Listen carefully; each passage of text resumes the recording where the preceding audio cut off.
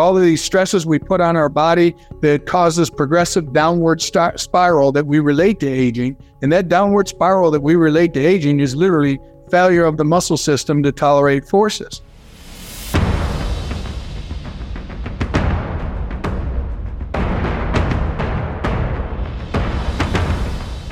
Hey, welcome back to the Muscle Intelligence Podcast. I do my best to simplify building your best body, simplify feeling truly amazing, not only in your body, but in your mind. And there's a lot that could potentially go into that.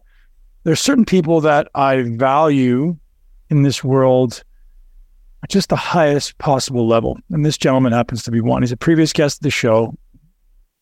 Few people in this world have influenced my thinking, my ability, and ultimately empowered me to be the best version of myself, like Greg Roskopf. If you haven't heard of Greg is the owner and creator of Muscle Activation Techniques. If you're not familiar with MAT is a modality that ultimately allows you to move freely without pain better than anything else I've experienced. And I've traveled the world working with some of the best therapists in the world, and truly nothing comes close to what Greg does with muscle activation. Greg lives in Denver with his family, and at 60 years old is just a pinnacle of health and fitness. Even after experiencing some significant setbacks, accidents in his life, he just looks and performs just like a complete animal. He looks like a pro athlete. He's 60 years old. He's lean, he's shredded, he moves well, he's strong. He doesn't look 60. He probably looks like he's in his 30s.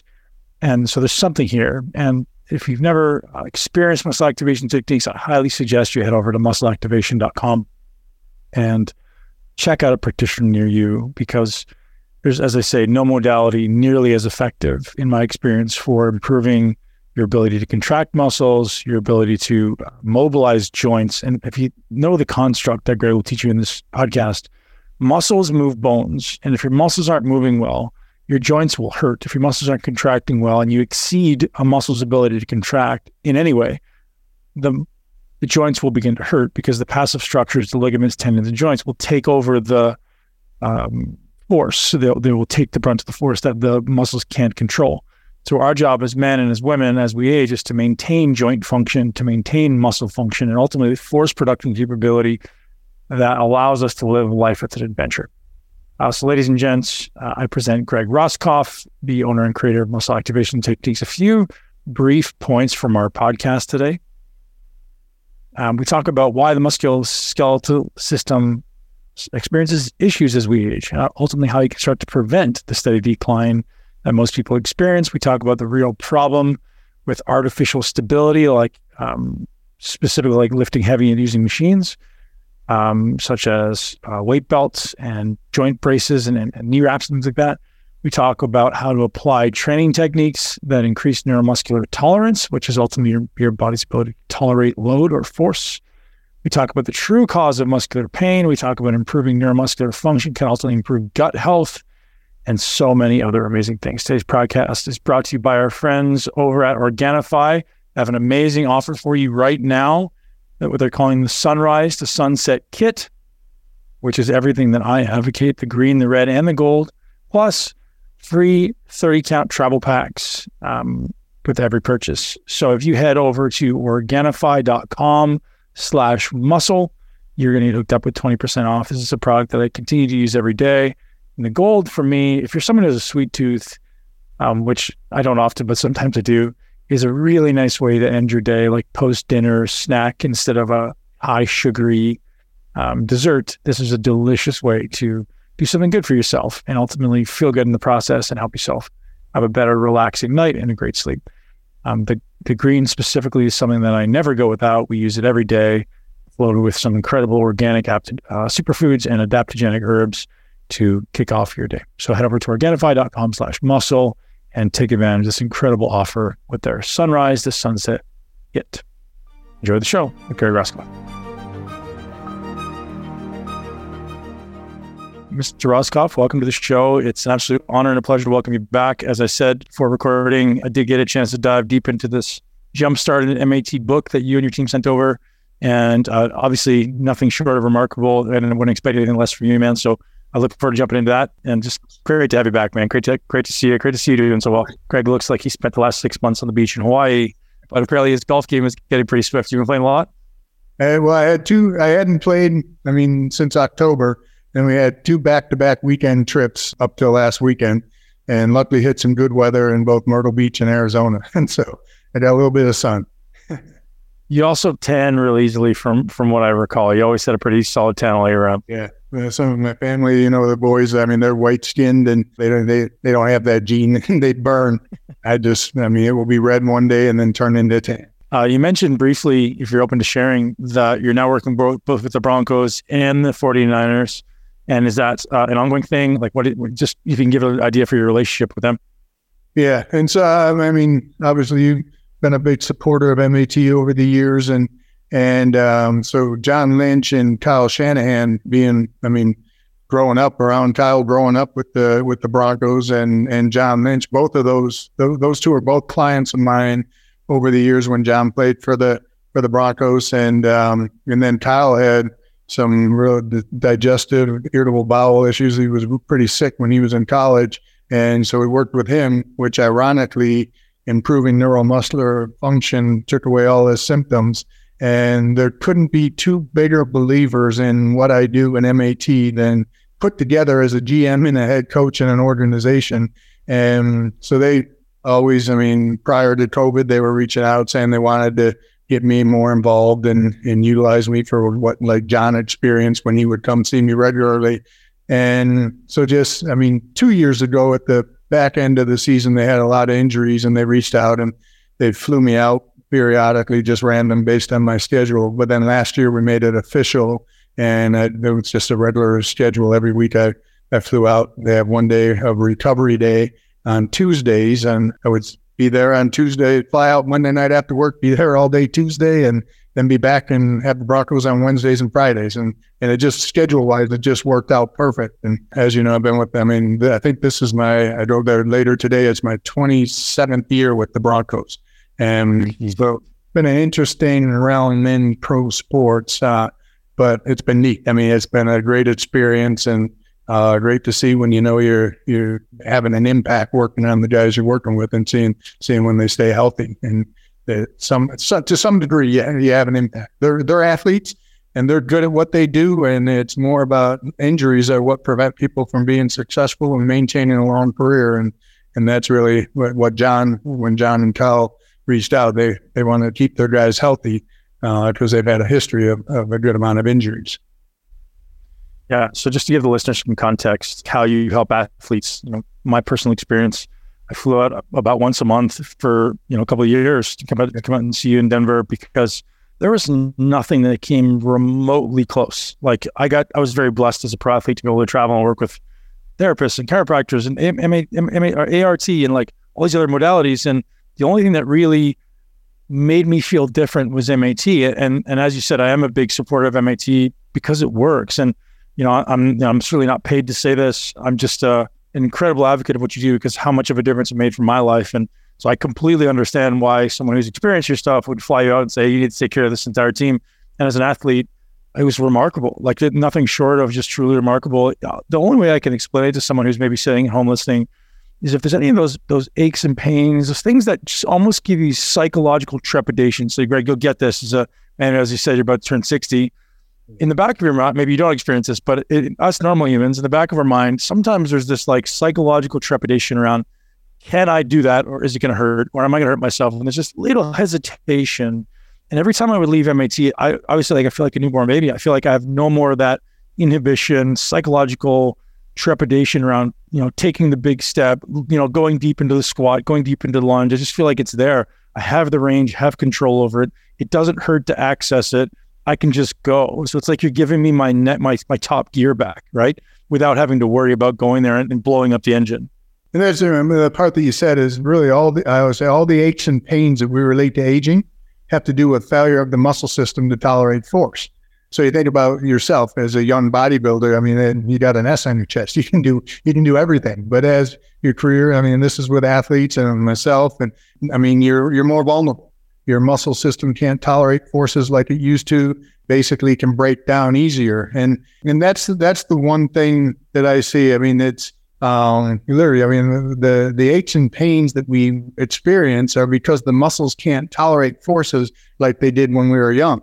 And the goal of MAT is really to reestablish the communication pathways between the nervous system and the muscle system, so the muscles can fire on demand. And when they can fire on demand and tolerate forces, like you said, with that trepidation, it's like, then all of a sudden you're like, bring it on.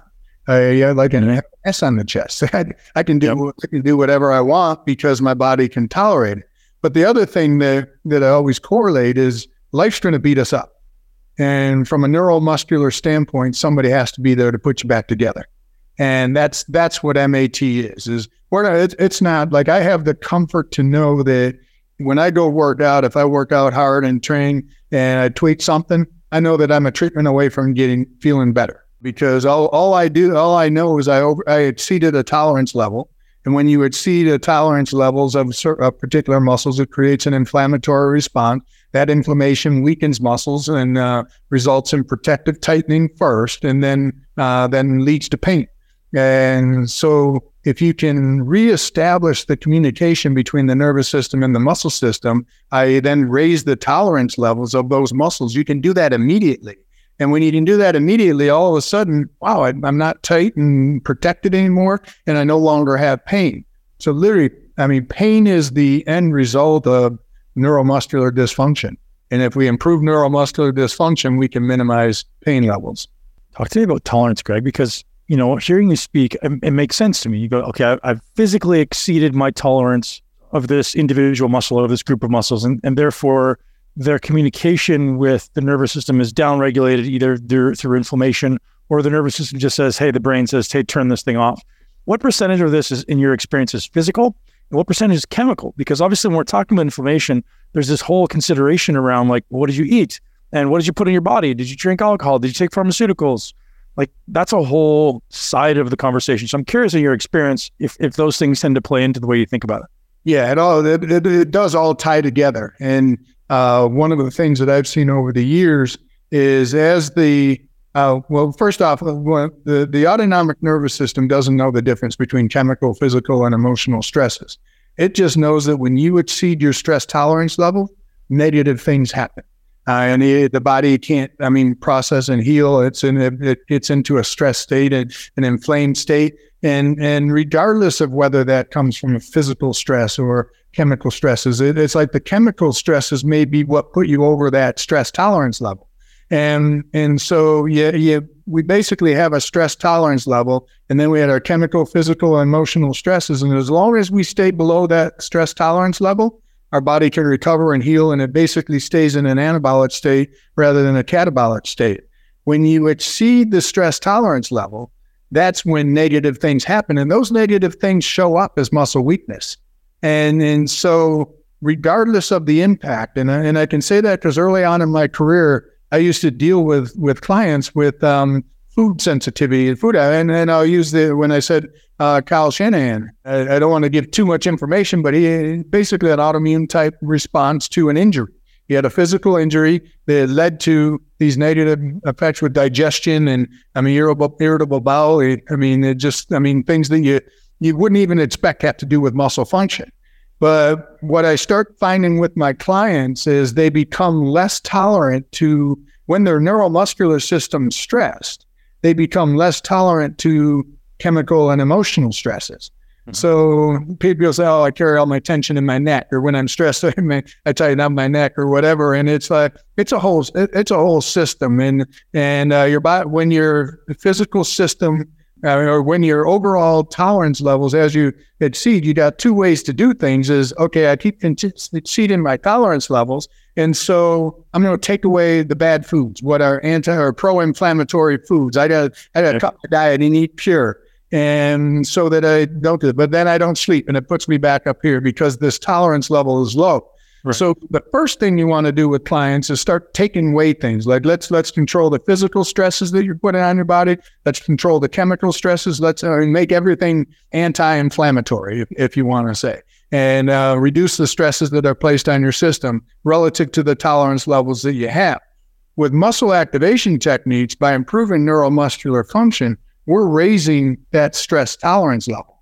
And so So now all of a sudden you eat the same food, you have the same mental stress, but and you put it on the physical stresses, but now you're no longer exceeding that stress tolerance level. So positive, and that goes back to anabolic versus catabolic, whether your body can heal and recover or whether it stays in this stress state. And that's really the goal of MAT, is to increase your overall stress tolerance level. Because as I'd worked with food allergies and sensitivities and everything, our clients with these, a positive side effect to improving neuromuscular function is we start to see food allergies go away and food sensitivities go away. And it's like, well, wait a minute, what does that have to do with improving muscle function?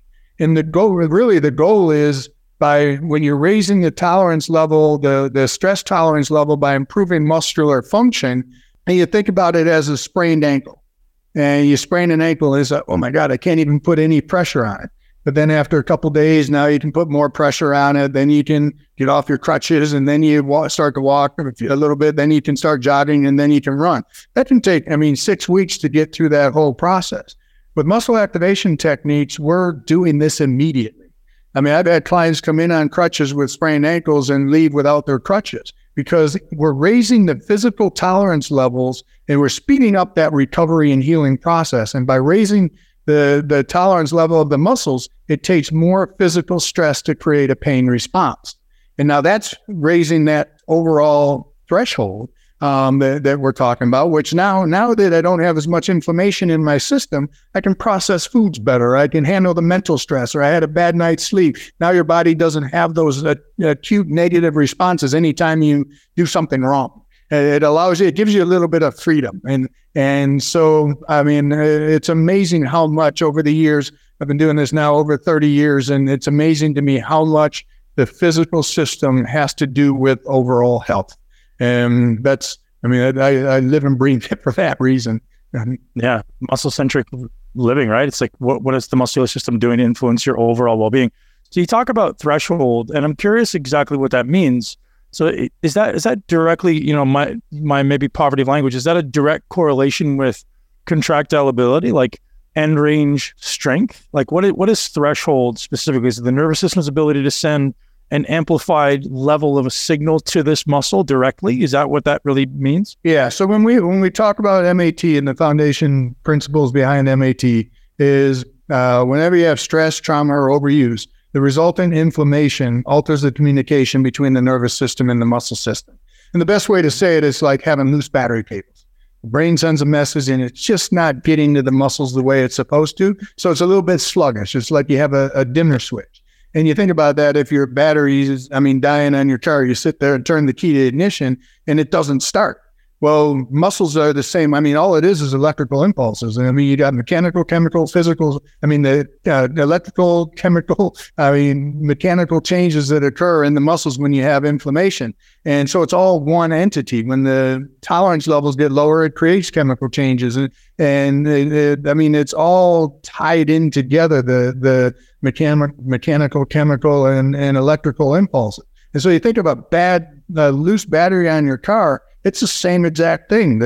You're trying to start the car and it just won't fire. But when you have stress, trauma, or overuse, the resultant inflammation alters that communication so that the muscles can't fire and they can't fire on demand. And I always explain it's like that. It's like having loose battery cables. The brain sends a message and it just doesn't get there. So when the muscle's doing the protective mechanism, or when the information doesn't get to the muscles, it's like having loose battery cable. The muscles that can fire on demand will fire on demand. And so what happens with everything you do, the strong get stronger and the weak stay weak. Well, the body senses this. Basically it's an instability issue. It's the slow twitch muscle fibers that are negatively affected by inflammation. And the slow twitch muscle fibers have the lowest threshold to activation, so they need very little electrical impulses to create a muscle contraction. And that occurs beyond our conscious control. Like when you do your knee tap for checking reflexes, you can't kick faster. You can't consciously kick faster than when they tap your leg and you just get that reflexive contraction. So these slow twitch motor units that are negatively affected by inflammation, they lose the ability to be able to contract on demand. So it becomes an instability issue where now the muscles can't do their job to stabilize joints and protect you from injury. So when you think about it, like when we walk on ice, the first thing we do when we walk on ice is we tighten up as a protective mechanism. So the end result of this neuromuscular dysfunction or this altered communication is the muscles can't contract, they can't contract on demand, so other muscles tighten up as a protective mechanism, the same way they do when you walk on an unstable surface, i.e. like ice, because you have an instability issue that causes protective tightening. Now, in conventional therapy, everyone's focusing on the tightness. Oh, you're tight, that's why you have back pain, that's why you have knee pain. No, it's actually you're weak. You have neuromuscular weaknesses that the body's protecting. And the first sign of these neuromuscular weaknesses are protective tightening. The second sign is if you keep putting forces on these tissues, they shout out in pain because these muscles are actually weaker. They're unstable, but because you're not getting the recruitment of all the motor units, you actually have a weakness component to it also. And you talked about the end ranges of motion, and when a muscle loses the ability to contract efficiently, it loses its ability to fully shorten.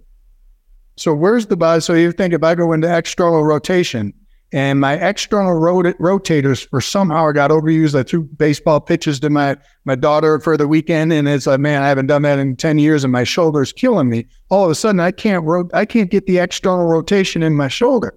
It's not because the internal rotators tightened up. I mean, well, it is because the internal rotators show up as being tight, but they're only showing up as being tight because the external rotators no longer have the ability to fully contract. And when they can't fully contract, they can't fully shorten, which means these opposite muscles stop you from moving into that shortened position. So the general idea is, no, it's a tightness problem with the internal rotators. It's like, no, these muscles are so weak that like a tug of war, these muscles can't pull against the antagonist muscle. It isn't that the antagonist muscles are pulling harder than they're supposed to, it's they don't have a counter pull from the weak muscles that can't fully shorten. But what a protective mechanism by the nervous system, because that shortened position is the weakest position of the muscle. So what a great protective mechanism by the nervous system to say, I'm not going to let you move into that position where you're unstable because you're an injury waiting to happen in that position. So I'm going to stop you from going in that position. Because the more we get back toward neutral from a biomechanical and a neurological standpoint, the more force production and strength production we have, or strength capabilities we have. It's the extremes of range of motion that is where people are more vulnerable. So just like when we walk on ice, it's your whole body tightens up and protects you from moving into the extremes of range of motion. I mean, it's a neurological issue, but it is a weakness issue. But the weakness is the most extreme in that shortened position. But overall, the force tolerance levels or the force output capabilities of the muscles are going to be weaker throughout its full range of motion. But it's the extreme, fully shortened ranges where the weaknesses really show up. This sounds like a state becomes a trait. And what that means to me is, I say I go out and throw baseballs with my daughter. I wake up the next morning, I lack external rotation. And if I don't fix that, so that I've created a state, I've created an immediate state, I've created a result or a response to this stress. And if I don't do things immediately to correct it, that state, which happened once, repeats itself the next day and repeats itself the next day. And maybe I throw again a week later, repeats itself. And that state that I've created intermittently now becomes a trait that psychologically reinforces itself because you start to realize when I used to go into that range, it used to hurt. So I just basically, I think my brain would go, I'm just not going there anymore. And I think as we age, we start, I'd call it like the walls closing in around you. And it sounds like that's probably because like even as you get older, maybe you just think psychologically you can't get into those positions anymore. So you just don't. And then so we need things like MAT to be able to bring us back where ultimately, the way I would look at it is like, well, you're weak, so let's strength train. Can you differentiate for me why someone would want to use MAT rather than strength training to improve the end ranges? And that's a big factor, especially as we get older and our body can't tolerate force like it did when we're younger. You think about it people don't work out because every time they try and work out, they get injured and hurt themselves. And the reason is again, because they're putting forces on their body that the body's not. So I'm going to interrupt you for 1 sec. You just said something and I want to clarify that. You said as we get older, the body can't tolerate forces as well. Is that an automatic assumption? Or is that something we can, you're 60 years old, your body's tolerating forces better than most 25-year-olds. What's the gap, right? So is that we just assume the body can't tolerate forces, or is it because we just beat ourselves up, don't take care of ourselves, and as a result of it, we don't tolerate forces as well as we age?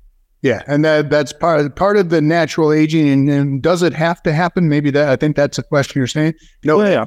have to happen, but you have to have an alternative route or a corrective mechanism that allows you to be able to tolerate forces and continue to progress in your strength levels as you get older. Sarcopenia is the number one factor related to being research, to death now as the most, powerful impact on aging. And that's basically sarcopenia is muscle wasting.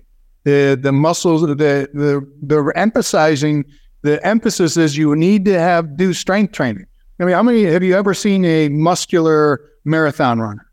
They're not coming in just ripped and jacked. Muscle wise, but because they're not doing anything strength training wise. And so the muscles, even though they have great endurance and your cardiovascular system may be functioning at a high level, the muscles are weak. And so that weakness relative to force tolerance levels. So if I had a dynamometer and I said, how much force can you tolerate? That's really what I'd be looking at. And I guarantee you take a marathon runner and put them against you could say, well, they're so well conditioned, but their force tolerance levels are going to be very low. Well, those force tolerance dictate now all of a sudden you're in a car accident or you just go out for play with your daughter playing sports and you start throwing a ball or something. It's like, I just tweaked my shoulder because I can't tolerate the forces that I just put on it. And so relative to aging, as we get older, we have an accumulation. I always say our body has a history. We have an accumulation of all the stresses that we placed on our body through the years. You sprain ankles, you tweak your knee, you throw a blow your back. Well, your body has a history. And every time you have an injury, you have resultant inflammation. The inflammation is what causes the pain, but it also causes protective tightening and muscle weakness. And so you think about even somebody that sprains an ankle, they may never get back to full function because they're not sprinting and running and doing the things they used to do when they played sports in high school and college. Now they're just going back to work. So their ankle never gets to the point of where it was force tolerance wise when they were athletic. And so this is just one example of one joint that this happens throughout the whole body. Every time you have an injury, that inflammation causes protective tightness and weakness. And so somebody's got to be there. When I said life's going to beat you up, somebody's got to be there to put you back together from a neuromuscular standpoint. And I look at it like NASCAR. NASCAR, they're driving the car hard. And they're going to drive it, and then they come in the pit, and you got to change the tires, correct the alignment, everything. But then in between races, I had a NASCAR family as clients and from South Carolina, and he's like, yeah, we have 17 mechanics for our one car. So when we take it back, after we race, we take it to the mechanic so we can tune it up so we can race it at a high level again. And we don't do that to our bodies. We treat our horses and our cars better than we treat our bodies. And in reality, that idea of aging is the progression of all of these aches and pains or all of these stresses we put on our body that causes progressive downward spiral that we relate to aging. And that downward spiral that we relate to aging is literally failure of the muscle system to tolerate forces. So now we start back up. I have my 10-year reunion and I need to go work out and get in shape for my 10-year reunion. But then I go and injure my back or I tweak my knee because I'm putting loads on these tissues that they can't tolerate.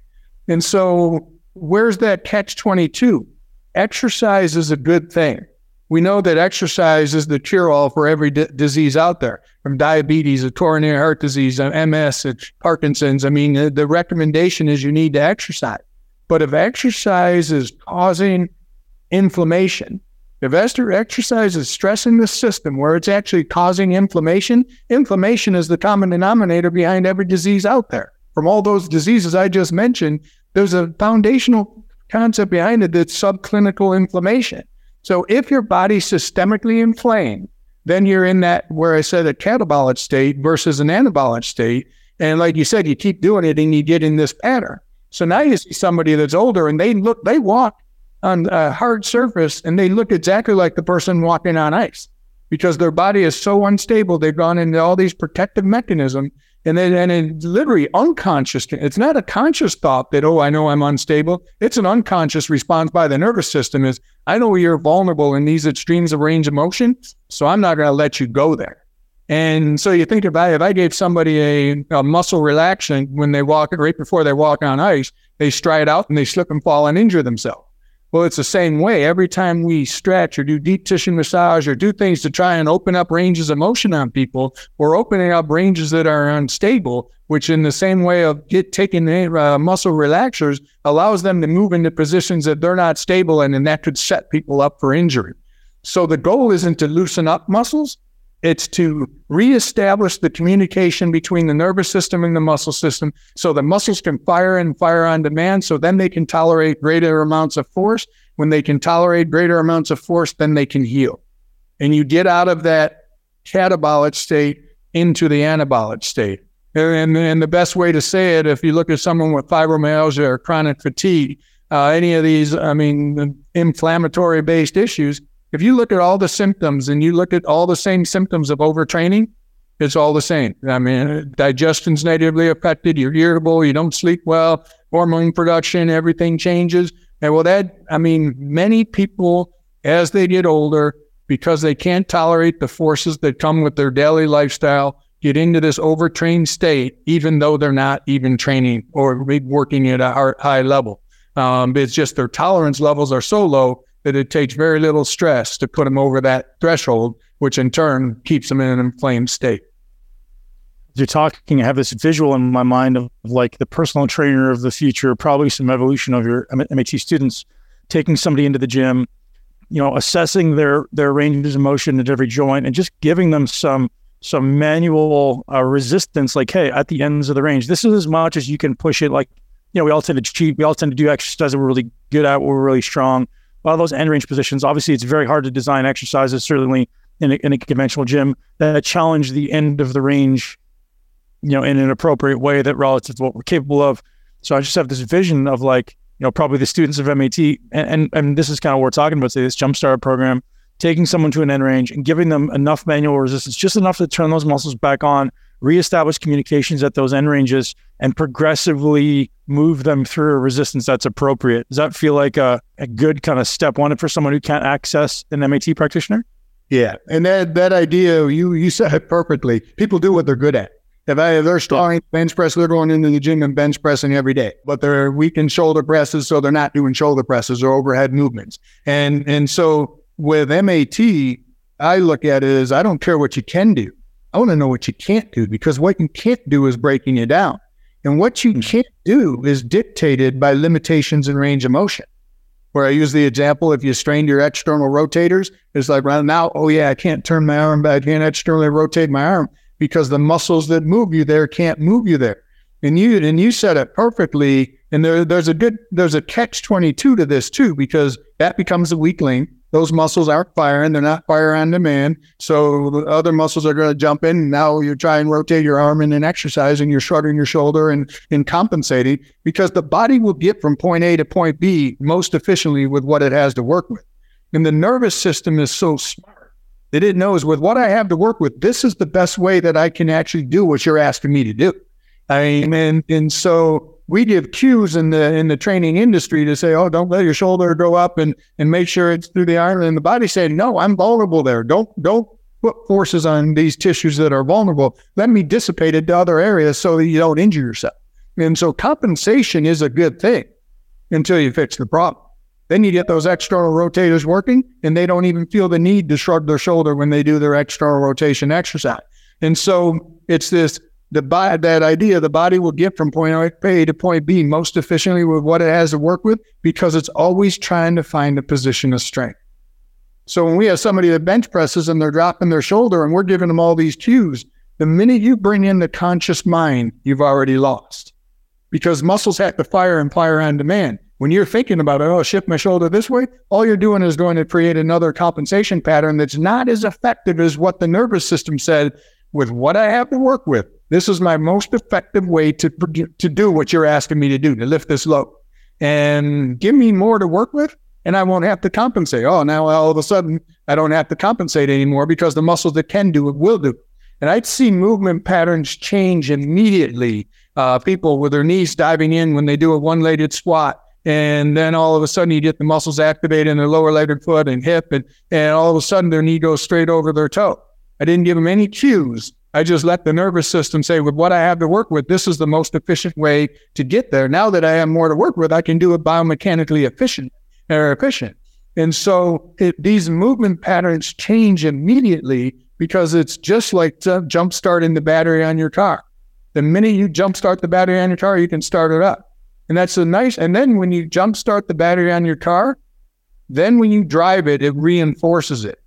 So what happens is when you have muscle weakness or muscle inhibition due to inflammation, everything you do drains the battery more. If you put isolated forces on those tissue, which is very important, where I said there's a catch-22, if you try and put isolated force and say, well, I know my external rotators are weak, so I got to do all these isolated exercises for the external rotators, they're already saying I'm vulnerable. I've been injured or irritated, and I'm tightening up to protect, and I'm shouting out in pain, saying, leave me alone. And we think, oh, this is what I need to go after. With MAT, the way that I look at it is I used to think, yeah, we need to give you a lot of isolated exercises. But the more isolated an exercise is, the less chance the body has to compensate for their weaknesses. And so it's more focused on that individual tissue. The same way I said stretching, deep tissue work, dry needling, those are forces on tissue that are typically irritated. You don't dig into muscles that don't hurt. They dig into the muscles that hurt. And they're already irritated, which means they're inflamed, which means their force tolerance levels are lower. That's the last thing you want to do, is put specific forces on those tissues when they're vulnerable and weak. And so the more isolated an exercise is, it can have just as much of a negative effect as a deep tissue work or stretching when it violates protective mechanism, because it's all about force tolerance.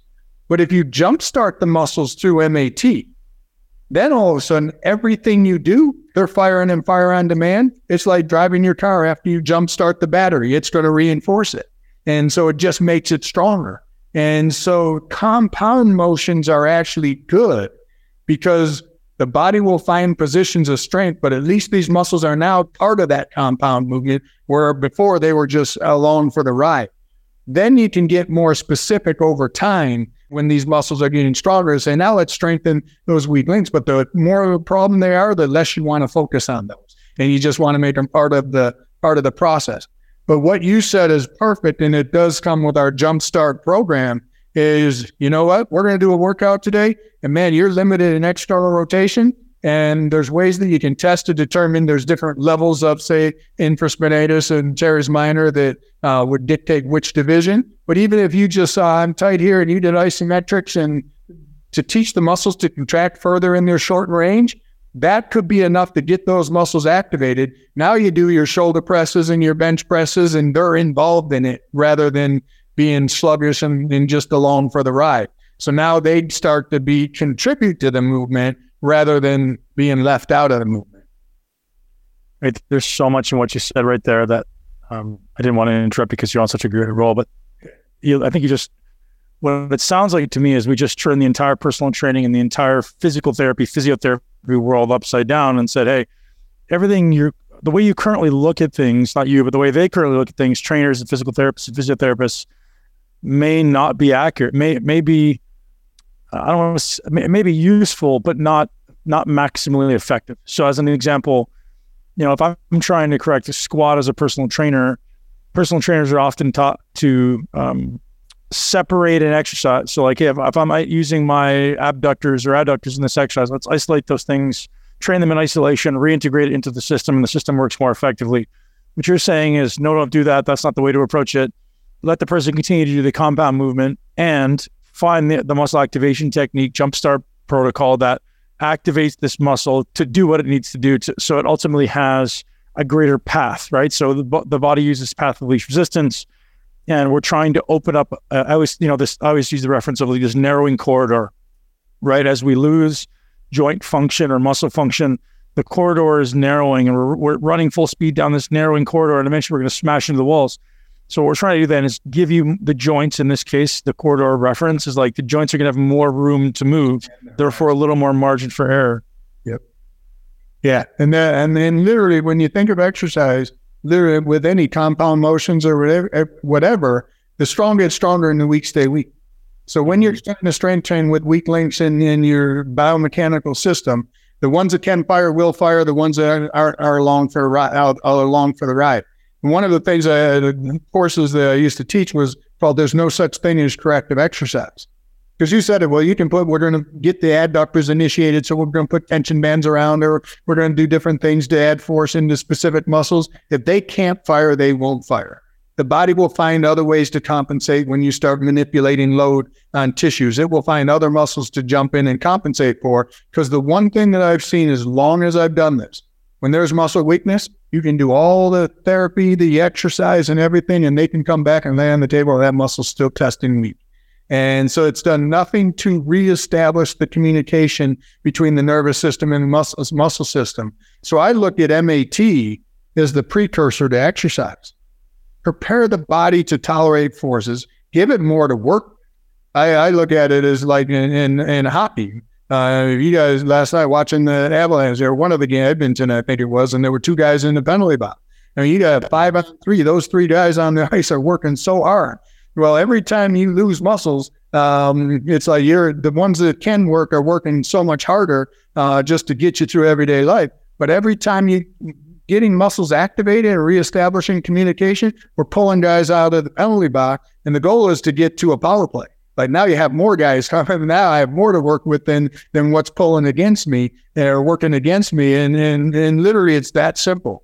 As muscles get like going with professional athletes and working in that realm for, now the 27 years with the Broncos now, or 27th year, and seeing it for as long as I've seen it, guys come in and they could say, man, I feel great, especially the younger ones coming right out of college and everything.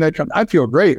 It's like, wow, that's interesting because their glutes are weak, their hip flexors were weak, and it's interesting that they don't have pain and they're saying how good they feel. Then I'd come into my clinic and have a 50-year-old lie on the table and, oh man, my back's been killing me and my knee's been killing me. And this is the whole idea of athletes have the integrity of the neuromuscular system, and athletes is high. And they have so many strong muscles that when they do have weak links, they have enough strong muscles to compensate for their weak muscles. But as people age and have this accumulation of stress, trauma, and overuse and different injuries, now all of a sudden they get to a certain point where they no longer have enough strong muscles to compensate for the weak muscles. And that's when Pandora's box opens up. And that's when they're chronically injured and everything they do is force against the body, and their body can't tolerate forces. And that's the fibromyalgia, chronic fatigue. Chronic pain patient it's not just one, oh, I sprained my ankle. It's an accumulation of all of these different, injuries that they've had that have lowered their tolerance level, movement by movement, muscle by muscle throughout their body. So the goal that I have with these clients when they come in is I want to give you more to work with. Because if you get more to work with, even if you do have weaknesses, then those weaknesses aren't as going to be significant because you have enough strong muscles to compensate for those weak muscles. Right. And MAT prepares you to tolerate exercise. So for someone that can't access MAT directly, is one of the objectives to maintain as much strength as you possibly can to give your body more solutions? Because what I'm hearing is, if I'm on a 5-on-3 and I've lost a couple of these guys who could contribute to this movement, those three guys that are still able are doing a lot more work. What I'm hearing is this is an injury waiting to happen, right? You're about to exceed the tolerance of those three muscles. And you hear of all these guys when they get to 35, 40 plus, oh shit, I tore my hamstring. Oh, I guy spoke to you yesterday. I tore my hamstring twice. I tore my bicep. I tore my pec. Is that kind of what we're getting at here? Is if those muscles are doing too much work, that's when these things go? Yeah, they're doing too much work, and eventually it's like driving your car with bad alignment, because it is an alignment issue. Muscles move bones, and muscles hold bones in proper alignment. And when muscles can't contract efficiently, they can't do their job to stabilize joints and hold the bones in the proper alignment. So now all of a sudden, something that should move like this is wearing down the cartilage in the hip joint or the shoulder joint, and it's like because you have abnormal wear and tear. Yeah. And that's all due to muscles pulling from every direction. Certain muscles are pulling, but others aren't counteracting that pull. And so that the best way to think of it is, if you drive your car with bad alignment, the harder and faster you drive it, the faster it's going to break down. Mm-hmm. And that's literally, the more muscle weaknesses we have, the more we're driving our car with bad alignment, and eventually it's going to catch up with you. And one of the interesting things is I started my career as a functional movement range of motion specialist. I mean, I focused on I understood the biomechanics of movement, the interrelationships of joint. I learned from Gary Bray, he's the king of function. When you talk about functional movement, Gary was the guy. 30 to 35 years ago, I learned from him. He took me under his wing. I was a non-physical therapist. At that time, he only talked to physical therapists, and he let me in his courses with another athletic trainer that worked for him. And really, he started my whole career. And I did so much work as this functional movement range of motion specialist that, you're tight in your hamstrings, and that's what's causing you to deviate when your knee dives in or whatever. I'm just correlating different movements, and I'd find out where the limitations of motion were. But I would do range of motion focused movement of deep tissue work. I had PNF, deep tissue work, mobilizations. I worked with physical therapists, learned mobilization technique. I was probably doing things way out of the scope of what I should have been doing at the time as an exercise physiologist, and learning from some great therapists. And but the interesting thing was that I was after my fractured vertebrae, which led me down this whole path. By the time I was 25 years old, I had patellofemoral syndrome, plantar fasciitis, SI joint dysfunction, literally one injury after another. And I was 25 years old saying, if I'm this bad at 25, what am I going to be like when I'm 50? And every time I would stretch or get deep tissue massage, I couldn't get out of bed the next day because I'd have numbness and sciatica down in my big toe. And so I was always like, what's wrong with me? And the focus was deep tissue work, mobilization, all the things that I was doing with my clients, because I was no longer this high-level athlete, I'm functioning at the level I did when I was younger, and I'm only 25 at this time. Talk about aging. I'm 25 thinking, what am I going to be like when I'm 50? And literally the focus of every modality, because of the range of motion focused idea is, you got to loosen up the tissues. Then all of a sudden I made the paradigm shift and realized it's all about, muscle weakness, not tightness. It's an instability issue rather than a tightness issue. Literally, like you said, now I'll be 60 next month and doing things I couldn't do when I was 25. And it completely changed what I did, because the interesting thing is I was strong. I was squatting 500 pounds, bench pressing probably by that time less than 400, but the peak in college was like 400, and I was lifting, but I had knee wraps on, I had orthotics, I had elbow wraps, I wore a weight belt, and I had all these artificial forms of stability. I was trying to have these artificial support mechanisms do what the muscles were supposed to do, and they no longer could do it. So knee wraps, weight belt, orthotics, everything, it was forms of artificial stability. We're saying you're dysfunctional. We're going to try and help you because you're so dysfunctional. And really it was my muscles couldn't fire. They couldn't fire. Now I was strong, and that was the hardest thing for me to understand. I was strong, but I was unstable. And I was so tight. And I was tight, and you see people put towels on their chest to bench press, and they limit their range, and they're putting boards underneath the heels to squat and everything, and you start adapting to your dysfunctions. And again, it goes back to all that happens is the strong get stronger and the weak stay weak. But the first sign of this neuromuscular dysfunction is protective tightening, and I was tight as could be anywhere and everywhere, and I could barely bend to touch my knees, let alone my toes. And then anytime I was putting force on my body and violating the extreme range of motion through stretching, deep tissue massage, I couldn't get out of bed the next day. So the second sign was pain. And that's the interesting thing to say, because you brought that up, is should you try and strengthen? Strengthening is only as good as the ability for the muscles to tolerate forces.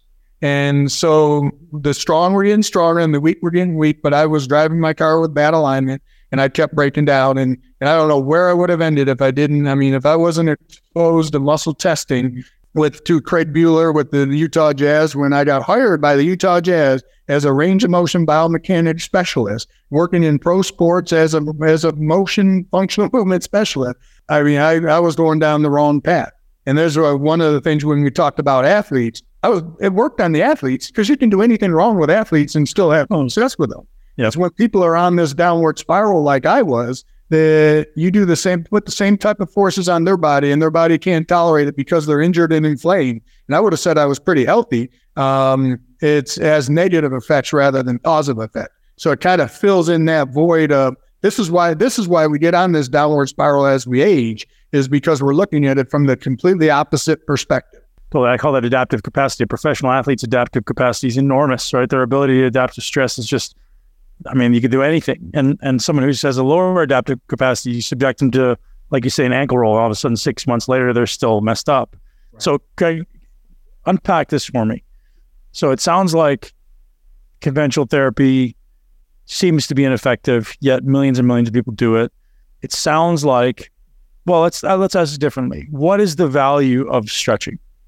I'll be honest with you, I can't even give you a value because I understand the mechanism. Let me take that back, because I was doing stretching in deep tissue work on the athletes. I was with the Denver Broncos, the Utah Jazz, putting these forces, and never had, to my awareness, I never had problems with it. Guys would respond. And the one thing that I see is that anytime you have mobility without stability, you have vulnerability for injury.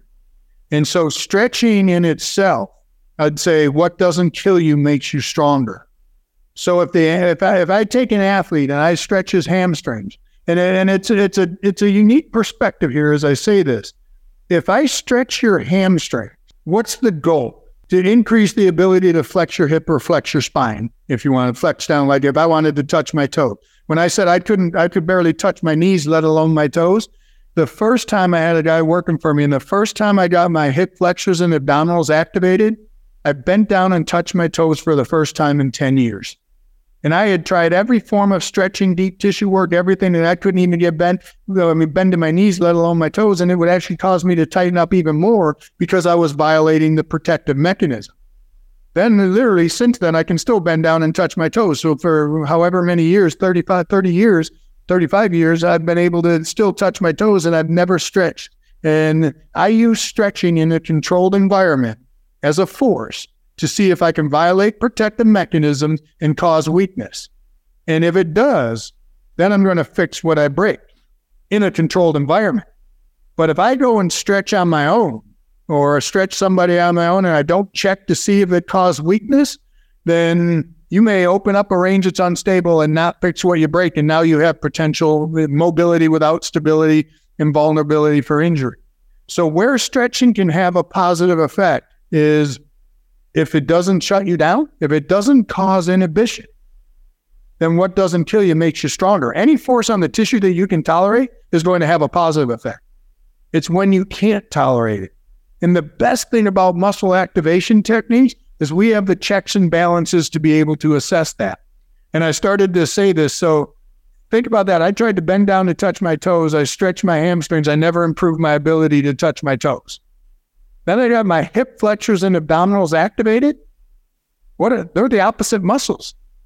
They're on the front. Wait a minute, the back is tight. I got the hip flexors and abdominals activated, which are the muscles that flex your spine and flex your hip. And I was able to bend down and touch my toes. So then when muscles lose their ability to contract, the opposite muscles tighten up. The focus was on the tightness. So the tightness, wasn't the problem. The inactivity of the muscles that moved me there into trunk flexion and hip flexion was the problem. And so if I'm stretching somebody's hamstrings in a controlled environment, then I go back and I check their hip flexors. If I stabilize the spine and just take them into straight leg raise, then I go back to see, did that violate violate the protective mechanism of the hip flexion? If it did, negative things will happen. And that shows up as muscle weakness. Then I'll test the hip flexors. If I stretch their hamstrings and all the hip flexors stay strong, move on, that was a good thing. Your body had a positive effect, there's no problem.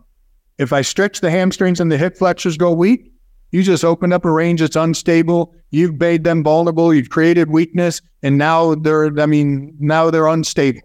And if you send them home, just like I would get stretch or deep tissue massage, and I couldn't get out of bed the next day because I have numbness and sciatica in the big toe. If you send them home unstable and they go and put forces on their body, the body's not capable of tolerating the forces anymore because they're weaker than they were prior to stretching. Negative things happen. So the only time I would endorse stretching is if you know and you have the tools to be able to assess whether or not it had a positive effect or a negative effect. If it had a positive effect, move on. If it had a negative effect with the MAT principles, we got to fix what we broke. Get all those hip flexors that went weak activated again. So now you have mobility and stability rather than mobility without stability. And to tell you how correct you are, just coming to mind, one, what you're saying makes perfect sense to me. And thinking about my experience with clients and friends and other people that I know, yoga, right? So I love yoga. I love the way it's for my mind to get in these positions that I have to stay, that I have to be calm. And for me, it's a breathing exercise. It's a mind exercise and mindfulness.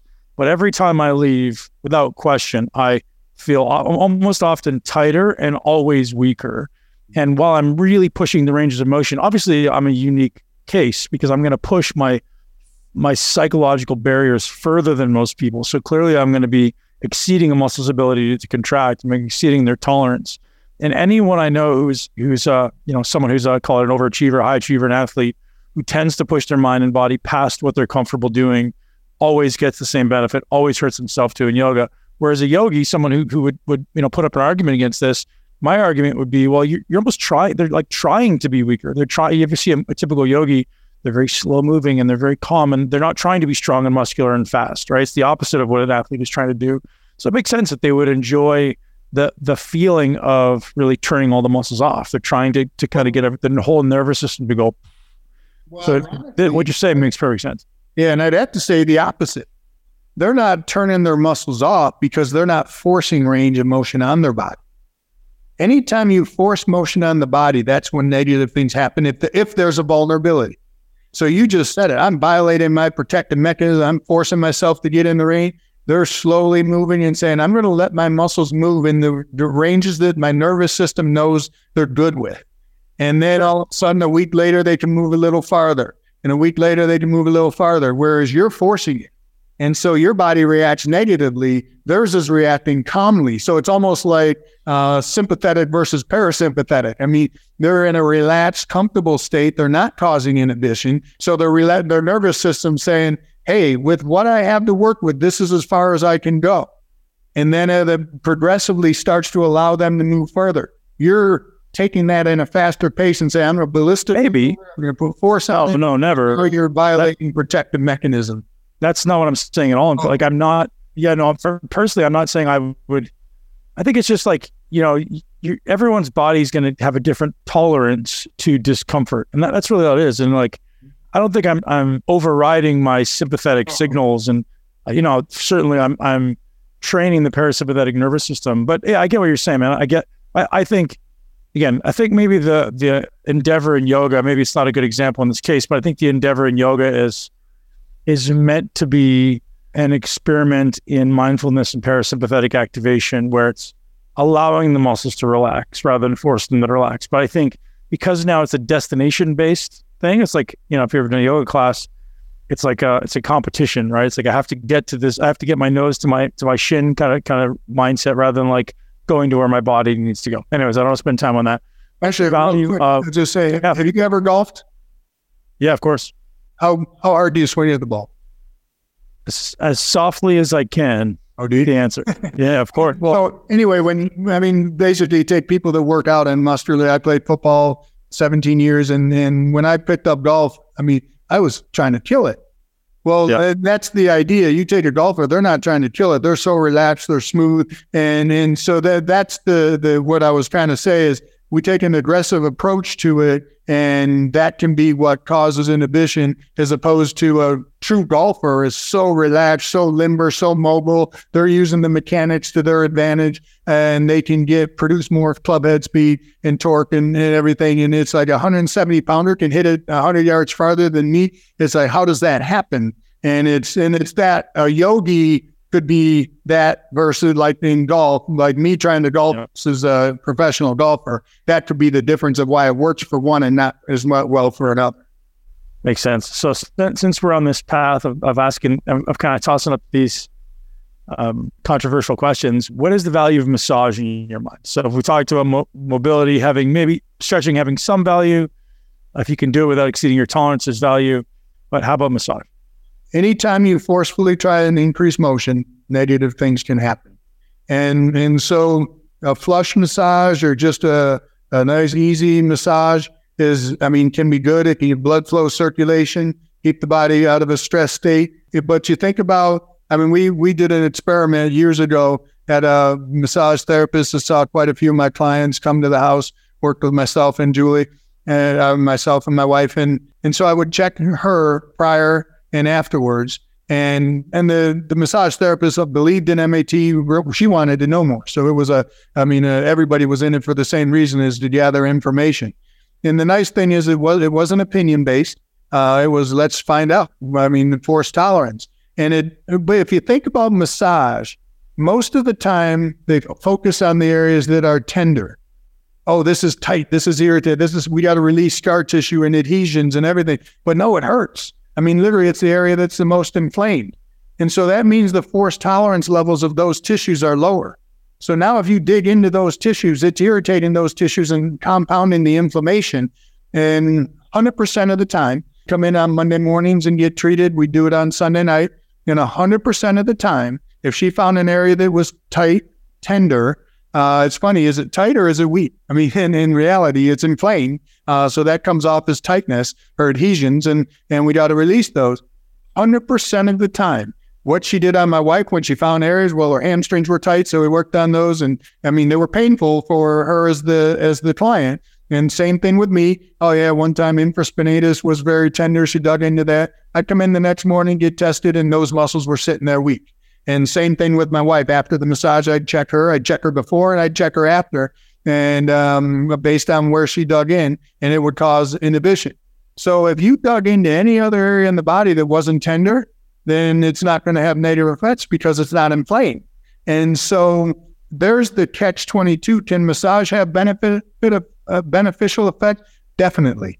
But if it's compounding inflammation, by digging into tissues that's already irritated, then it has more of a negative effect. And that's what was happening to me when I was young, when I couldn't get out of bed the next day. So when we do a massage, if we do a couples massage and we go on a trip or something, it's like, I just say, don't try and fix anything. Just a flush massage, don't try and fix anything. Because one time I did that, we were in Hawaii, and the lady next thing I know, she's digging with her elbow. She's on the table digging into my quadriceps. And we were there for a golf tournament. And the next day I'm playing golf, and that night we go to luau, and I go to sit in my chair, and pain in the knees through the patella tendon, which the quadricep attached to.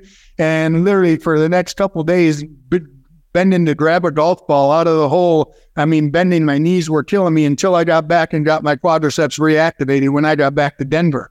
And so if you're going after tissues that are inflamed and irritated, it can cause more compound the inflammatory effect. If you go after and dig into areas that aren't tender and inflamed, what doesn't kill you makes you stronger. If it doesn't cause muscle weakness or overload your stress tolerance level, then positive things can happen.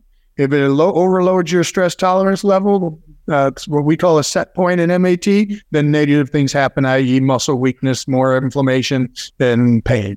Talk to me about Jumpstart and how that directly increases your tolerance. So, I want to understand. I don't want to give you any more than that. So, to understand the whole principles, I've talked about the foundational principles of MAT, wherever you see a limitation in range of motion, it basically means that one or more of the muscles that cross that axis are potentially weak. And with muscle activation techniques, we have the tools to be able to assess. Again, if I'm limited in external rotation, every muscle that has a component of function in external rotation, we can test. And if they're weak through manual stimulation with the MAT process, is we can get those muscles activated. And when you get those muscles activated, mobility increases because now you have a greater sense of stability and contractility of the muscles. So that's the process. MAT, there's 276 muscles on each side of the body that we can address. So 552 muscles that we are able to assess and address to determine whether or not there's neuromuscular issues. A lot to be accounted for.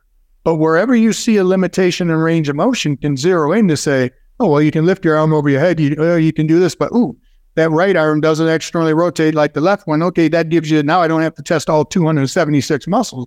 Range of motion limitations are telling me where there's potential weakness. Then you have the tools to test. Well, that's a lot to learn. And it's been a year-long program, a 10-month, 3-day weekends over a 10-month period. We kind of, people had to come in and learn the whole body and fly to Denver and be here those 8 3-day weekends and get certified. It literally took a year for them to go through the whole program.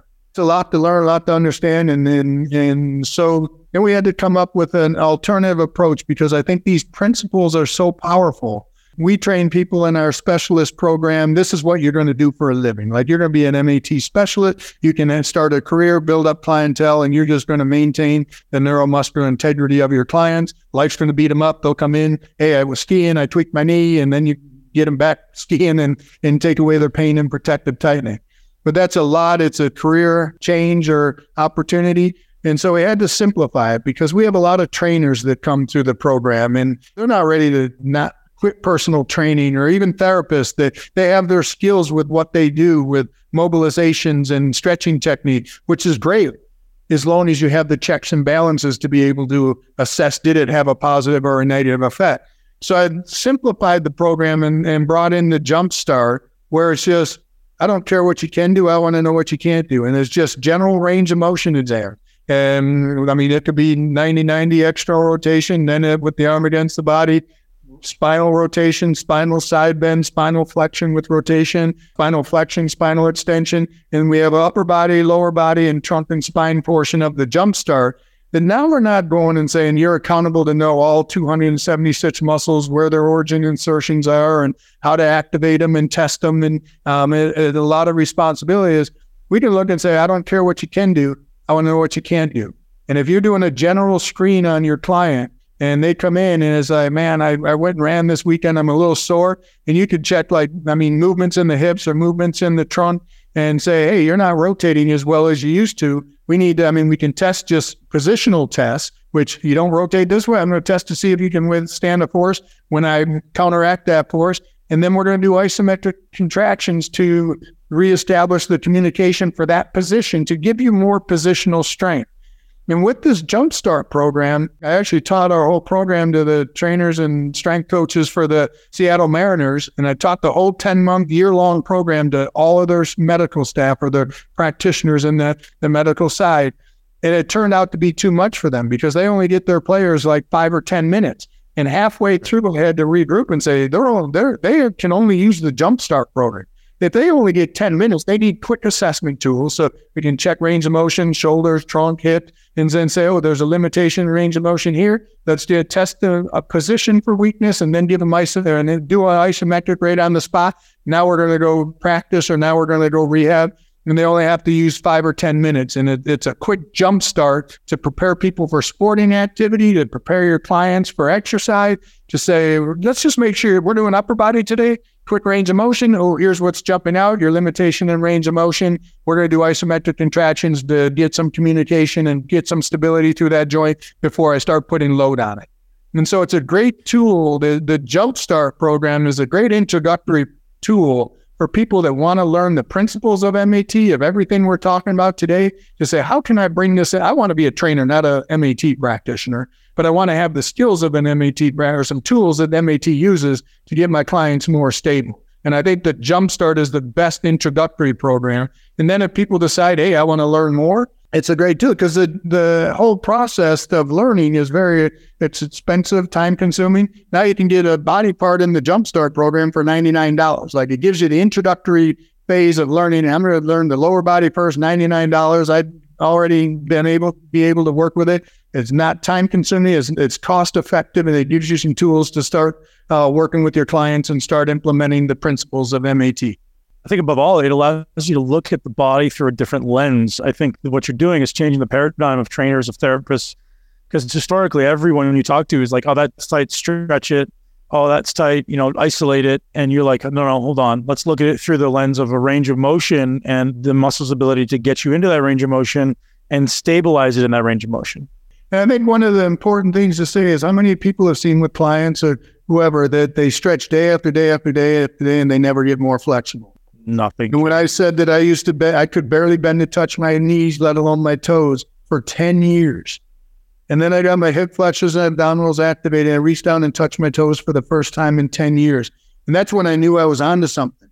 I was already hired by the Denver Broncos and the Utah Jazz and working in pro sports as a range of motion functional movement specialist. But I realized there was one component. I was missing a big component of overall muscle function.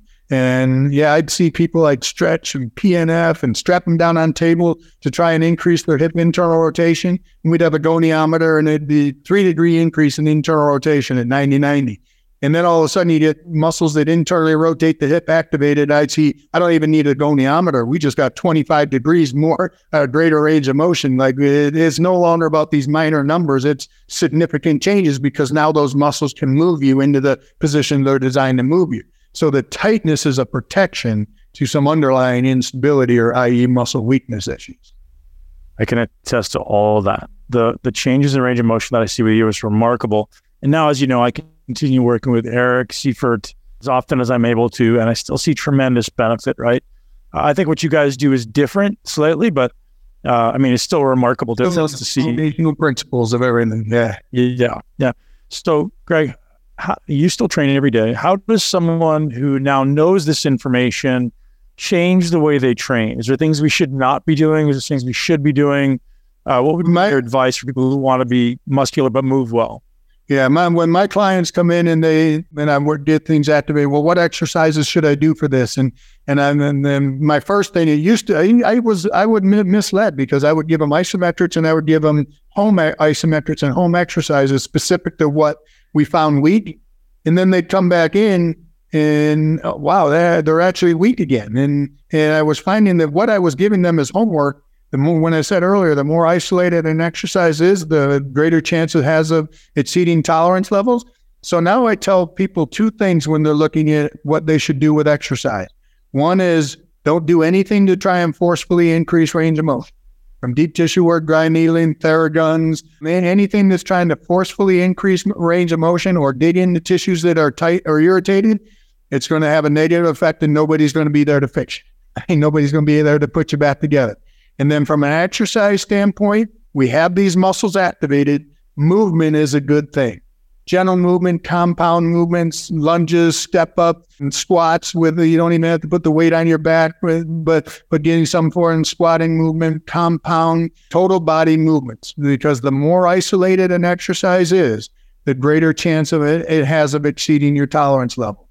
So those are I keep it pretty general as movement is a good thing. Total body movements are good. The more there's advanced stages that will come up where I go after the isolated movements with movement by movement, muscle by muscle, and I challenge tolerance levels to the point where you can no longer shut it down with any load.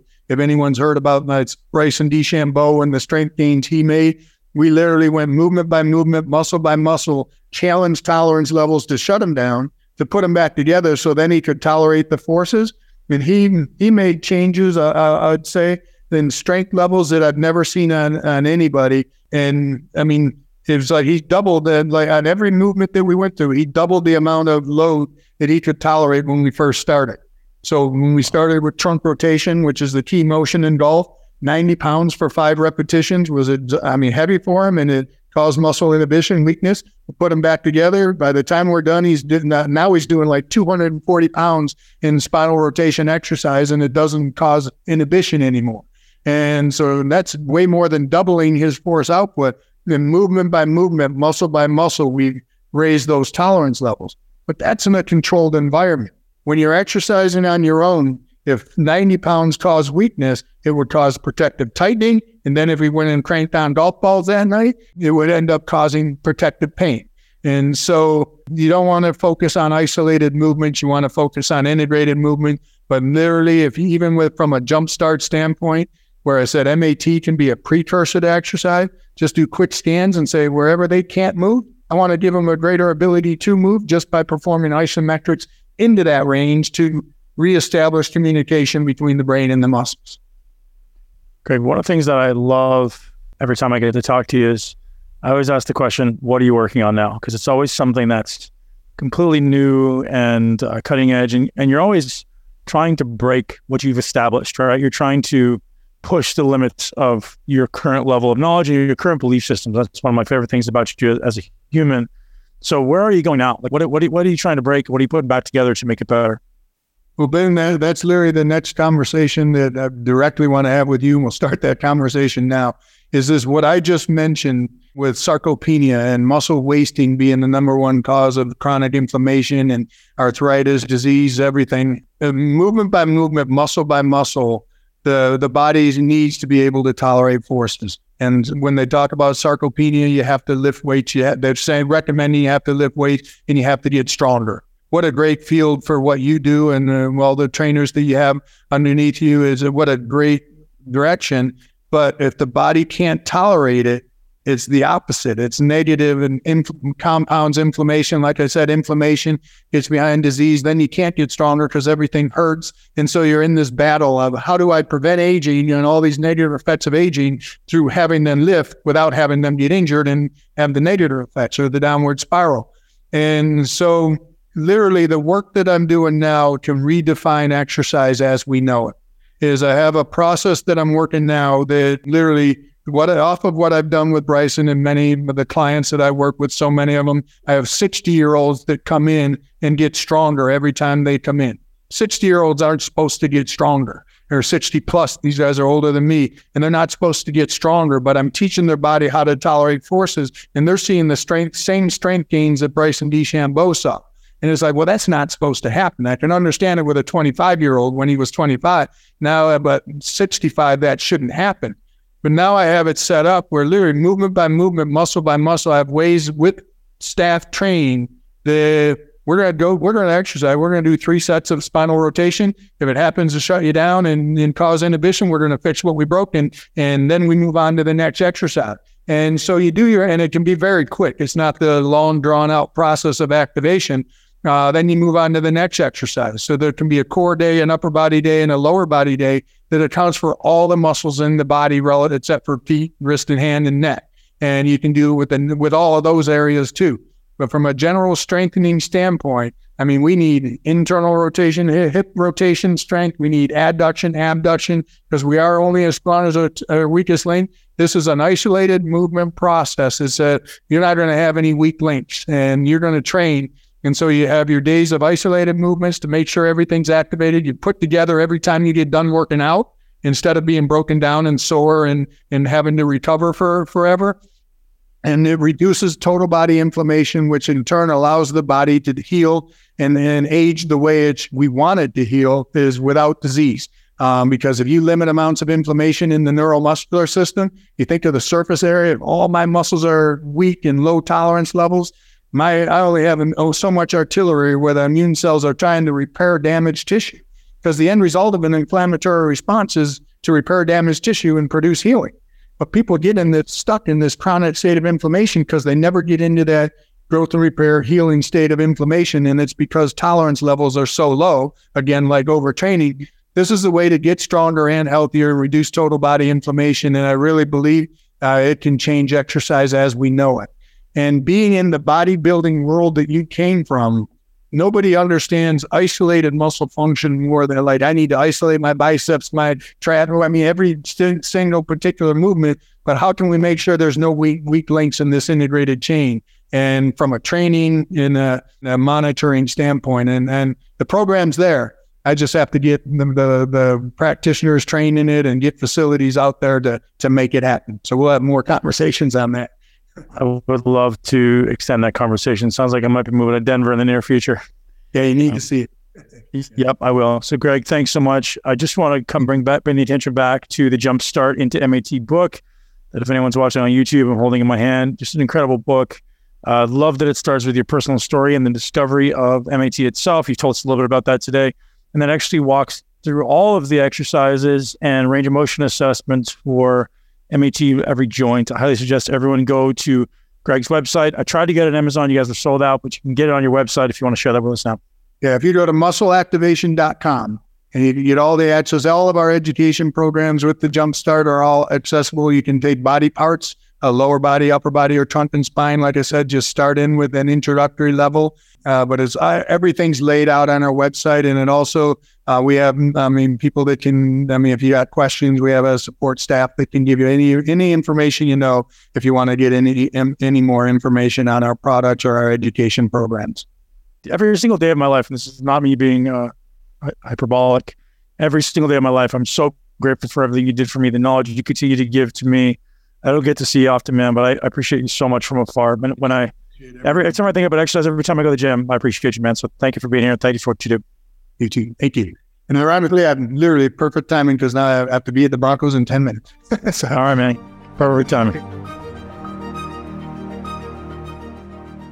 That's a wrap, ladies and gents. So one of the things that some people have asked me to do that I'd like to do ongoing with the podcast is give you guys a bit of a summary and my thoughts, my takeaways, and my feedback from today's episode. As I said in the beginning, if you listen to the intro, Greg is one of the people I look up to most in the entire industry. He's incredibly busy, so he doesn't tend to spend a lot of time on social media. He doesn't tend to get a lot of public notoriety. But as he alluded to in the podcast, he's working with two of the best NFL teams who literally fly him all around the country and fly him back to be with his family every night because he's that good. And these are people who, have access to anyone they want in the world. And Greg's just making such an impact on some people's lives. He's mentioned some specific PGA golfers. The list of NFL football players is too long to mention. And when I say that this modality gave me my body back, gave me my capability back, I'm not exaggerating. So many numerous instances where I would on my own dime, fly into Denver, stay with Greg for 2 days, or not stay with him, but work with him for 2 days and leave feeling like I had a renewed sense on life. I was able to go back in the gym, and one of the things I love about Greg is I would leave his office and he would say, go break it. Right. So he said, he would encourage me to go out and try to break what he's done. And meaning he's putting me back together, right? He's putting Humpty Dumpty back together. And he's like, go out there and break it. And I love that encouragement, that you're ready to go, right? I believe in you, go. And there's a lot to be said for what he does for so many people around the world and what he did for me. And I feel indebted to Greg, not just because, he's on a podcast, but because he just is incredibly giving and generous man. And I look forward to some collaborations with Greg in the future. So if you have the ability to financially, or even by proximity, get to someone who does muscle activation, get there. Not everyone has the ability to work with Greg because he's so busy, but there are some incredible practitioners around the country, certainly around the world. If you head over to muscleactivation.com and find a practitioner tab, they have an amazing rating scale, so you can see exactly how qualified each practitioner is, and I highly suggest you dive in. So, ladies and gents, thank you for being here. I will continue to support you in your journey to be the best version of yourself. And I love what I do. I love supporting men so they can show up with the vitality they need to thrive at the end of the day. So thank you for being here, ladies. I appreciate you too. And have an amazing day.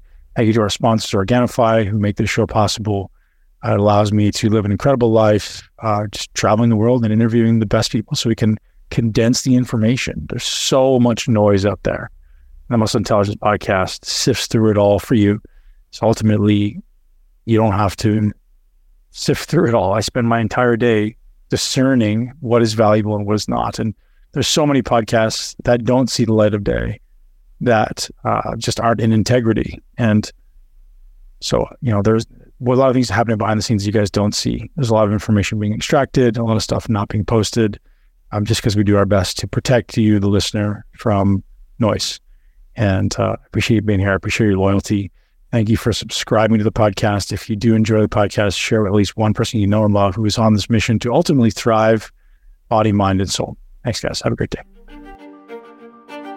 Thank you so much for tuning into Muscle Intelligence. If you enjoyed today's episode, please be sure to share it with at least one person you know. And make sure you're subscribed so you never miss an episode.